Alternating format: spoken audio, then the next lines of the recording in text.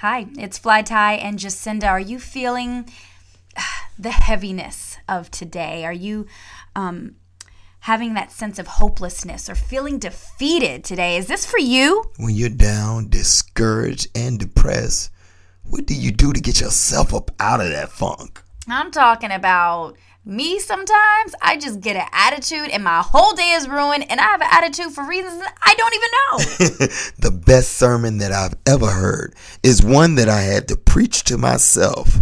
You know, the Bible always talks about not only being a hearer of the word, but a doer. So when is the last time you spoke life to yourself? I like that, Fly Tie. So at this very moment, this second, no matter where you are, we are challenging you to encourage yourself. The attitude, the darkness stops now. When the noise of life gets chaotic in your head, look in the mirror and say, I am blessed because I'm a child of the Most High God and He loves me.